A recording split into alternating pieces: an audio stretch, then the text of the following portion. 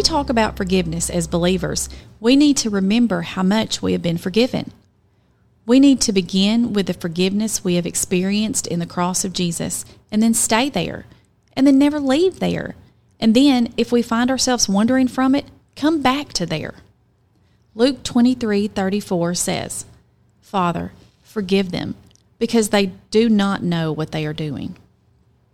It's nice to think of Jesus forgiving people, but when you think about what was actually going on when Jesus said these words specifically, it's actually pretty crazy. Jesus had been lied about, tortured for hours, nailed to a splintery cross, spit on, and made fun of. He was bleeding, sweating, screaming, crying in pain, and ultimately dying.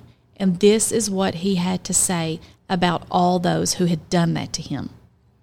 Can you imagine being one of the onlookers to this tragedy that was happening to not just a good man, but the only perfect king? Can you imagine hearing these words as they came out of his mouth? Curse them seems more appropriate to me. Kill them all. I cannot believe they would put me, of all people, through this injustice. Jesus would have been just and right in saying those words. Why should cruel and harsh men be forgiven of such a sin? One thing we need to understand is Jesus is not condoning their actions when he offered them forgiveness. He was releasing them from the penalty of their sin, and in a very real sense, releasing himself from any bitterness. Yes, this was costly to him. Forgiveness is always costly to the forgiver.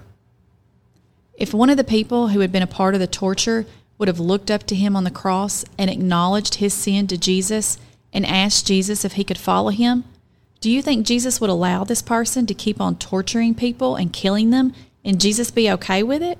No, absolutely not. When we forgive someone, we are not justifying their actions. We are looking at them in the light of the grace we have experienced in Jesus and passing the grace and mercy to them, all for the glory of Jesus. Forgiveness is a truth of the reign of Jesus. It is what happens when Jesus gets his way in a people. When people hurt us, so often we fall into a hole of grief or anger, and we miss an opportunity to display a kingdom truth for the world to see who the real king is. Let's start trying our hardest to look for opportunities to forgive. Will it cost us something? Sure. It will definitely cost us our pride, but that's not a bad thing for us to lose. Today, write the names of 2 people who have hurt you deeply, and your relationship with them is no longer the same. Begin to pray over those names and ask Jesus to reveal to you some steps you can take to be a person of restoration in the relationship. Maybe that is to write them a card telling them you are open to restoring the relationship. Maybe for now, you need to just pray for guidance.